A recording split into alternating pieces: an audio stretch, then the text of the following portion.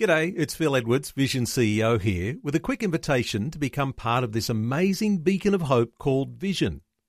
Together we can put our love into action to help people of all kinds build or rebuild their lives on the truth of God.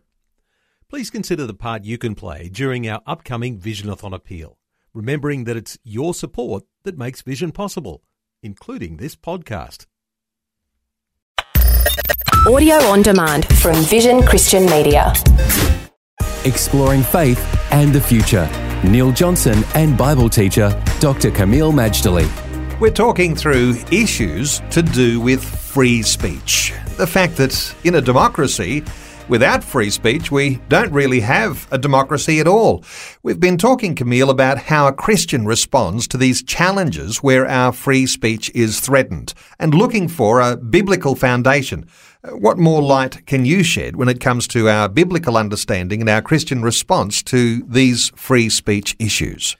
Neil, one response I gave that Christians in speech should, first of all, steer away from evil talk, that which is either very negative or very erroneous. And I quoted Psalm 34, verses 12 and 13.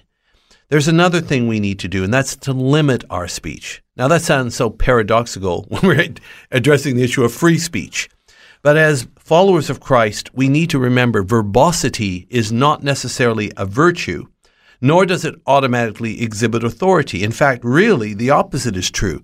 People who are knowledgeable, wise, and authoritative, they don't just talk for the sake of talking. They talk when they have something to say. And they are very, very good listeners. We're all worried about having our day in the spotlight and at the microphone, but being a good listener is even far more powerful oftentimes than the free speech. Today, as I said, being a good listener will actually help you be influential and even more so. So Proverbs 17, 27 and 28, it says, or I'll just quote verse 28, "Even a fool, when he holds his peace, is counted wise, and he that shuts his lips is esteemed a man of understanding." The less words you utter, the more valuable the ones you do utter become. So when the issue of freedom of speech is addressed by the Christian believer, we first of all look to ourselves and we say, how well controlled is my own speech? Well, we should be weighing our words. Because I come from Arab background, Arab people can be great orators. They don't just worry about what they say. They worry about how they're going to say it. And the Arabic language is an immensely beautiful language. Just the alliteration and the flow and the poetry and the symmetry is remarkable. Even if you didn't understand Arabic, but you heard someone speaking clearly, lucidly, all that, it would be a nice feast.